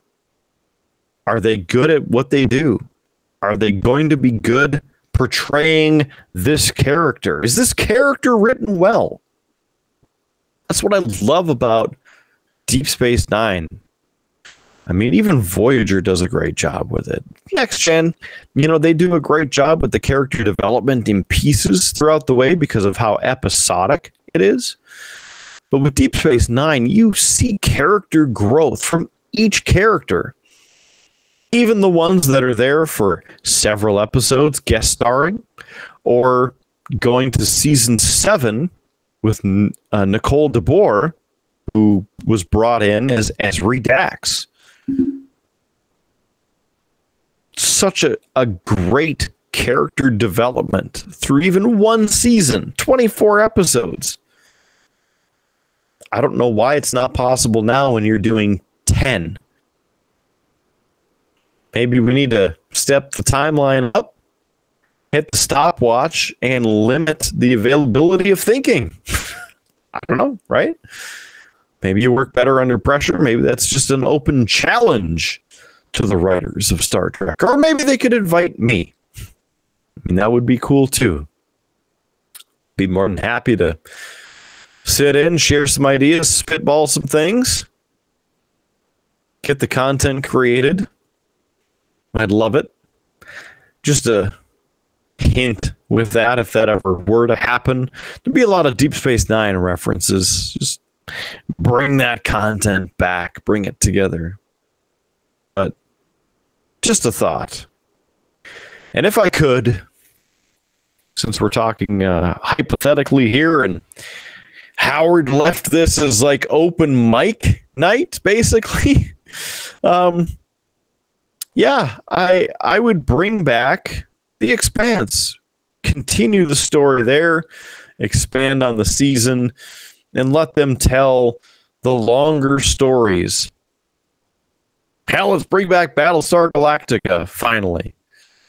I know Sam Esmail was supposed to be bringing back Battlestar, but haven't seen anything related to that because he's been doing movies and other TV shows and various projects. So really, what I think needs to happen is some better writing more TV shows. Let's keep it going. Man, feels like I've been opining forever. What can I really say from here? Well, what else is there? There's about 4.5 minutes left in the third period. The Avalanche are winning 4-1 over the Vancouver Canucks in Vancouver this evening. So it's a good night. Also, as another good point to mention, the University of North Dakota Fighting Sioux men's hockey team in action earlier this evening. They were in Grand Forks again, playing Minnesota Duluth. The Bulldogs traveled to Grand Forks, and tonight, at a final score at the Ralph Ingolstadt Arena, the Minnesota Duluth Bulldogs 2, your University of North Dakota Fighting Sioux 4. In fact, UND was up 3-2 as the Bulldogs were encroaching on the score of the North Dakota Fighting Sioux, and they pulled their goalie in the last few minutes of the game. UND got the go-ahead goal to make it 4-2 there, the empty net goal securing the victory tonight on Al Parsons night. And now that Howard Blues is back, he's putting the headphones on, and here we are. Yes, I somehow made it through really the entire thing in a roundabout conversation about pretty much anything and everything, and you're going to love going through that. By the way, I did not actually swear at all, so you don't have to edit anything. Well, thanks for letting me depart. Yeah, I was pretty sure I heard a kid crying.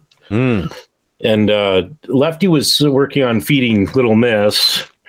And Junior woke up and thought that he was going to have to puke. Luckily, he didn't. He's been a bit under the weather today. So I was able to get him. Lefty wanted to move him into our room so she can keep a better eye on him. So I had to get him set up in a sleeping bag and get him back to sleep and all of that. All of that. So thanks for covering. Yeah, sure. That's what I'm here for there, yeah. Hey, it's happy hour. Not tonight. It's coming up on the 26th, so almost when this will air. No, not even. As a side note, there, Howie Blues, I went back and I happened to want to show a clip about... I don't even remember what the topic was, but I didn't want to have to explain it again. And I had a rant about it on the show. Oh, yes, I do. It's about the stupid advertising on the dasher boards. This crap. So I didn't want to have to go over the entire argument again that I had already spent 5 minutes arguing over and having that debate with you. So I went back and found the episode finally to figure out, that the NHL sucks at their advertising and getting the proper technology in place. Well, I played the rant. You missed an F-bomb in there. Just want to throw that out there. Now, I'm going to go back and edit it because it's not like Vimeo where you can replace your video. Yeah. It's just going to have to live there. Listen, we it's not that you can't swear on YouTube. It's just that they don't like when you do. So I try to catch them all, but sometimes I do miss them. So, yeah, I don't miss them. I'm happy they're there. Yeah. And that's why we're cleaning it up. Yeah, there's still going to be some that happen, like in the episode that came out tonight. There's a couple that I had to leave in there because somebody else was saying something good and somebody swore like at the same time on top of them. So it's like, who was guilty? Who was it? Mostly it was you. Yeah. Woo! All right. Keeping that number one slot. Yeah. Most F-bombs dropped on the Triple B. This guy. Yeah. Pretty sure that I have the most. I haven't kept count. That'll be the Local Geeks next spreadsheet. Yeah, there you go. Which swear words and how many? He's like, I hate you guys. Yes. In that case, he probably does. But Kidder, we probably should get back to some of the stuff on the old run sheet here. I got a bevy of topics for you. Two of them are controversial. Okay. If you're up for some controversy. I should grab another drink for it. Okay, I'll let you grab another drink. I think I had this one last week, right? Blueberry. I honestly, I had four of them, so I wasn't able to keep track by the end of it. You know what? And I haven't started editing that episode because I just barely got the one for tonight done. So I can't tell you. I honestly don't know if you had it or not. Yeah, I see. I kind of figured we had it one. So okay. Well, I'm pretty sure that I had it last week. And with that Avalanche victory right there, pulling out the Stanley Cup champions can koozie and the Blueberry Simply Spiked lemonade with a quick 2 cents on it, 5% alcohol by volume, 12 fluid ounces, naturally flavored with other natural flavors. I don't know, can't even figure out what that means, but it's real fruit juice squeezed, then concentrated.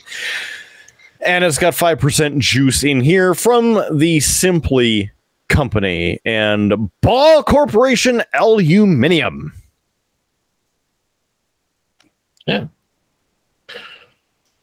Yeah. Okay. Anyway, Kidder, the first one, it's kind of an update. Last week we talked about all of the controversy around D&D and the Wizards of the Coast and the open gaming license. If I'm not going to rehash that, just if you don't remember, go back a week. We'll wait. Anyway, not a whole lot. It sounds like WotC is still moving forward with the open gaming license, but in a interesting turn of events, there's supposed to be a D&D movie coming out to theaters. I think it's called Honor Among Thieves, and people are now calling for a boycott of the movie because they are so upset with WotC and what they are doing with the open gaming license.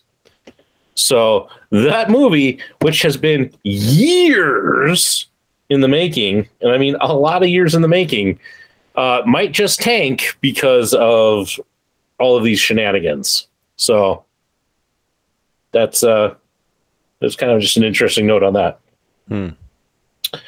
Yeah.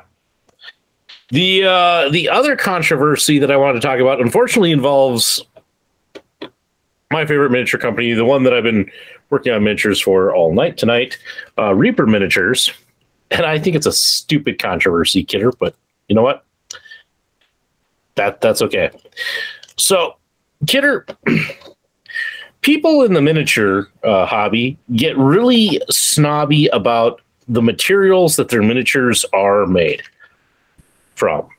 And Reaper, when they introduced their Bones figures, it's so here's one. This is original Bones. It's the original PVC plastic recipe. You know, the thing was they can make these cheap. They are like not breakable, so you can drop them, or as you can see, you can bend this weapon, and it just goes back to shape. But it your finger. Yeah, but you know, not necessarily the crispest detail. But, you know, they were cheap miniatures. As they had success with Bones, Reaper worked on improving the formula and changing it out. And they introduced Bones Black, which I don't know why. I forget the reason. I think they just called it Bones Black because it sounded cool, not because the miniatures were a darker plastic. But this was a harder plastic, and such. And people really liked these, and a little bit better quality, less muddled detail. It was great. Then Reaper took it up a step, and they introduced Reaper Bones USA, which was using a Cyocast machine to make miniatures. And so here's that same ogre that I showed first, but done in the Bones USA. And I know it's a little hard to see because this one is blazing white. It's part of the reason they switched to gray. But like the detail on these, Kidder, and I'll put some pictures up that can show it's night and day. This thing is just amazing. The amount of texture that's on it and details. It's just phenomenal. So they did this. This is great. Reaper recently, and here's where we get to the controversy. On their one of their last Reaper Live streams, announced that they were going to start 3D printing miniatures. Ooh. Yeah. And in fact, their free promo for the month of January, this guy here, is a 3D printed miniature. And let me tell you, there are people on the internet losing their over this whole 3D printing of miniatures, because a lot of times with 3D printed miniatures, they're more brittle, they break really easily. And what's made it worse is that Reaper has said that some of the miniatures from Bone 6, their latest Kickstarter, will be these 3D printed miniatures. And people are now like, well, I wouldn't have backed all of it if I had known they were going to be 3D printed. Kidder, I'm just going to tell you, looking at this thing that is a 3D printed, there is none of the striations. Like, I'm going to grab this 3D print from a local geek, and you have one of these too, Kidder, so you can easily look at your own. I sure do. Right about there. Yeah. But if you look at it, like, you can see each of the individual layers from that print, because this was done on a filament printer. It goes around and around. It's kind of like a hot glue gun, melts the filament, and it builds up to form the shape. Even with a good resin 3D printer, you can still end up with those striation lines in it. Kidder, looking at this thing, the only spot where I have spotted any of that is on the very absolute bottom of the miniature. Like, and it's the part you wouldn't even see. I see nothing else on this that would tell me it was 3D printed. But I also don't see, like, really any mold lines. I don't see anything that I really need to clean up. This thing is friggin' fantastic. You know? I'm excited about it. But I'm telling you, there are people who are now just so upset. And there have been people upset every time that Reaper changes their formula, which I don't get, because Reaper just keeps getting better. And these guys are great about the quality of their products. They care about what they put out there. But it's been interesting to read the comments and the people who are like, I wouldn't have backed it all in and bought all the miniatures if I knew that was what was going to happen. I'm just like, give it a chance. If you haven't seen these things up close and personal, you know, just wait, take a look, give it a feel before you just get so upset. And just because you maybe have bought a 3D printed miniature from another company and it was brittle and broke right away, doesn't mean that this is the same miniature. And that's right, folks. Howard has bored Kidder so much that he has now decided to leave the Earth. He's now in outer space. Kidder, I'm actually kind of glad you put that image in. How would you like a hot take that I forgot last week, but I remembered shortly after we went offline, and I have for this week? Sure, yeah.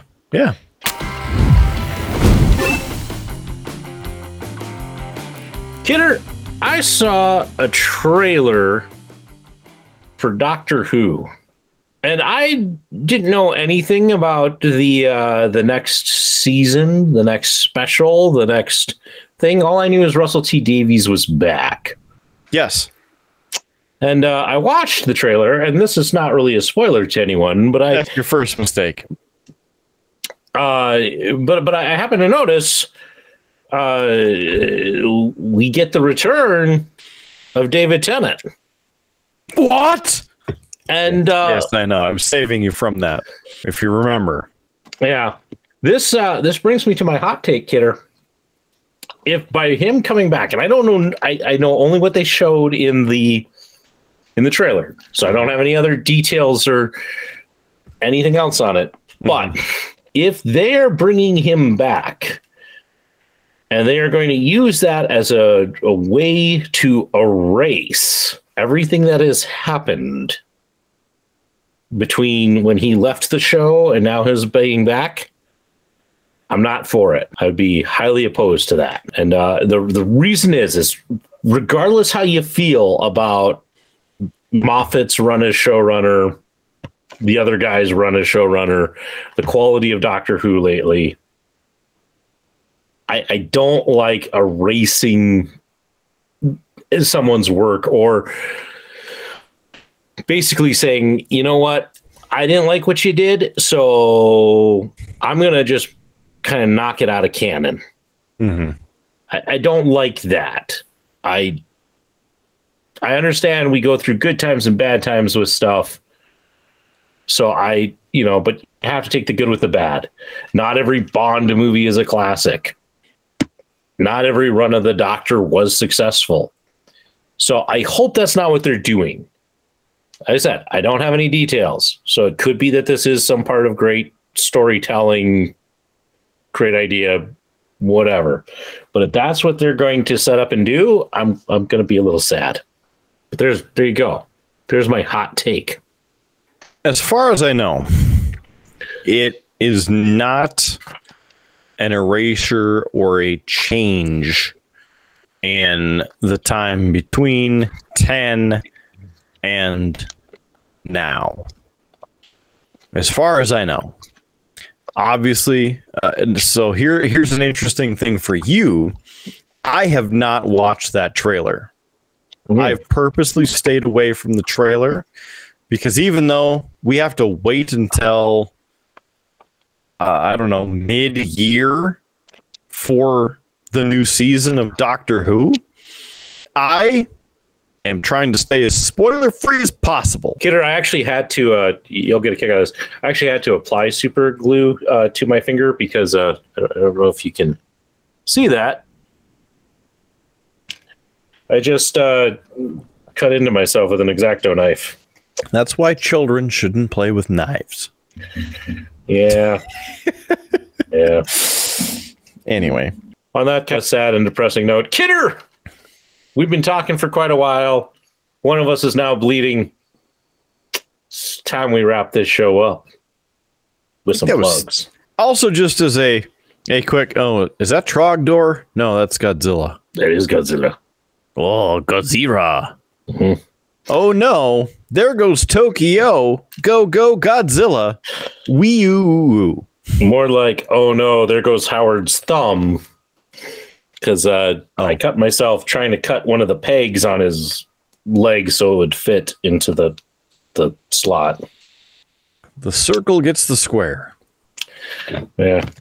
That's a Rude Boy Kyle-ism for you right there.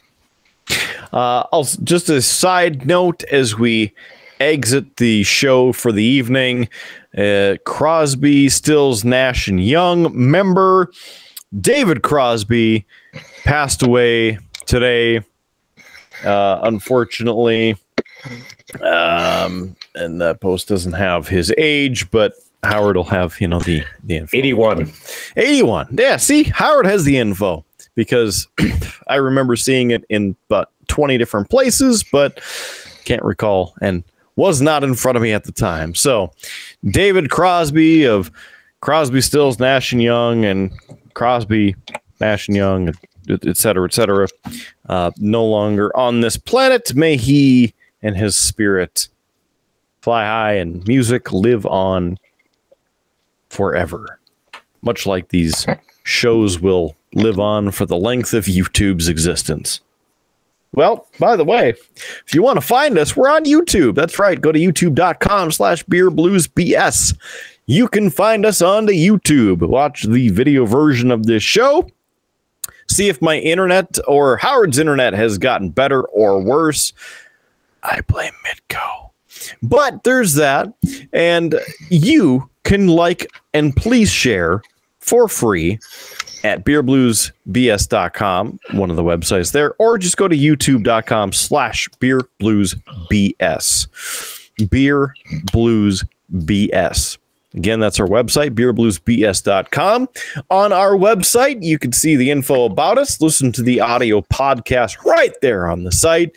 You can even buy us a beer. Yes, buy us a beer. 1 beer, 2 beers, what? 3 beers, what? 4 beers, what? Maybe even more if you choose. Please and thank you. We appreciate it. Buy us a round even, if you would. Go to beerbluesbs.com, click buy us a beer, and right there, type a message as you go through the secure checkout. And no, we're not going to steal your information. That's what PayPal does. Or at least of like 30,000 of their users. Who's the other one? There was another one that got hacked. Anyway, not our problem because we are safe and secure here at the Triple B. We are of the utmost secure with your personal information because we don't ask you for it. It's the best way. So aside from that, at beerbluesbs.com, click merch, and you can get some sweet merch like the It's Been a Week shirt like Howard Blues is wearing this evening, or he's been wearing all day, and now into a new day. So he's been wearing it for 2 days. Unbelievable. You too can wear a shirt for 2 days or more if you choose. beerbluesbs.com, click merch. Lots of great stuff. We have those t-shirts. We have those sweatshirts. We have tank tops. We have cutoffs. We have shorts. We have yoga pants. We have awesome Triple B pint glasses. Yes, look at the quality on this pint glass. beerbluesbs.com, the Triple B right there for you to explore in the merch store, beerbluesbs.com. Please click merch and please help us out by checking out the merch and even picking up some merch because, well, the proceeds go back to us to help this show stay on the air. So sharing is caring, and so is purchasing the merch. beerbluesbs.com. I mentioned the audio versions. We're all over the place, not only at beerbluesbs.com, but we are also on iHeartRadio, Pandora, Stitcher, TuneIn, IMDb, Amazon Podcasts, Google Podcasts, Apple Podcasts, and more. If you have an account with any audio podcast service, go to the search bar, type in Beer Blues BS or Beer Blues and BS. Look for the classy Triple B logo. That, of course, is the old school microphone with the Beer Blues and BS, hosted by Howard Blues and Mark Kidder. Established 2002. Just search us. Please subscribe. Do it for free. Like us, share us. We certainly appreciate every like, share, and subscription that you help us to get to more people. So thank you in advance. beerbluesbs.com and all of the above for the video and audio versions. Other than that, well, we're slowly, as in 1 week at a time, because time is both finite and infinite. That's deep, man. We're getting close to the 100th episode. Howard's like, what are you talking about? 100th episode just around the corner. That's right. Your chance to win one of these beautiful Triple B pint glasses happening right now. This very second, Howard Blues What are the details again? How can someone win one of these pint glasses? Well, Kidder, it's pretty simple. All you have to do is 3 simple things. First, be a subscriber to us on YouTube. That's pretty easy. Go, hit the button. It's free. Costs you nothing. The second step is you need to share your favorite piece of Triple B content to your Facebook page. And step 3, tag us in that post so that, hey, we know you did it. Do those 3 things and do it all by February 16th. And you'll be entered into the live drawing, and we will see who gets that pint glass for the Triple B. That's right. Episode 100. And just because I can't help myself, Kidder, we were established in 2021, not 2022. Yeah. That's a 2002. Yep. Technically, yes. Although the Triple B didn't really exist. Anyway, that's getting into the weeds. Well, let's wrap this up, Kidder, before I, either injure myself or glue myself to something. Hey, what's that way over there? Poof! we're off there in left field. All right. Last piece. I know it's breaking news, and it's the last thing of the show. Metallica released another track off of M72. Yes, a brand new Metallica track. Oh, I'm just so excited. I gotta pull it up right now. Yes. Of course, the first track released from the brand new album was called Lux Eterna. Well, the new song released from Metallica's M72 album. It's the M72 World Tour. Anyway, 72 Seasons, the name of the album officially. Screaming Suicide, the name of the brand new song released today by the mighty Metallica. Have a chance, go listen to it, see what you think. I'd love to have your thoughts in the comments section. Howard Blues will have to listen to it and check it out maybe next week on the Triple B. So there's a tease. Just a little tease. All right, so for this week, I suppose we should get the hell on out of here. He's Howard Blues. I'm the man, the myth, the legend, Mark Kidder. Thank you for joining us for this and every edition of Beer, Blues, and BS. Remember, keep your glass at least half full. There's free beer tomorrow, and we'll catch you on down that icy Tuscan highway. Have a good one. See you in the next episode of Beer, Blues, and BS. You have been listening to a UA production of Beer, Blues, and BS. If you enjoyed the show, help others find out about it by rating the show or leaving a review at your podcast listening service of choice. Thanks for listening, and may your glass never be empty.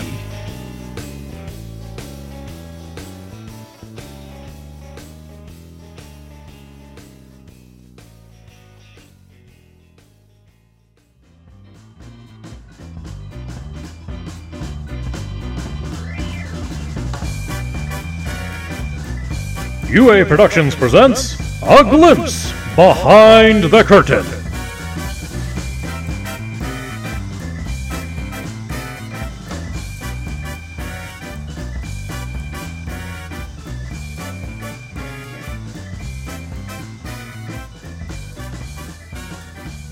Well, that'll be an episode. Yeah, that's something. That was pretty good. Mm-hmm. Pretty good. Better than that train wreck last week with Big D. Absolutely. Can't even believe we left the station. Yeah. Nothing like a quick jab.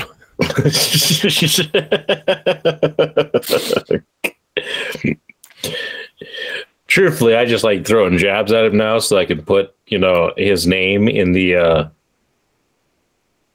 chapter things and in the description, because then he goes and he checks it out to see what we say.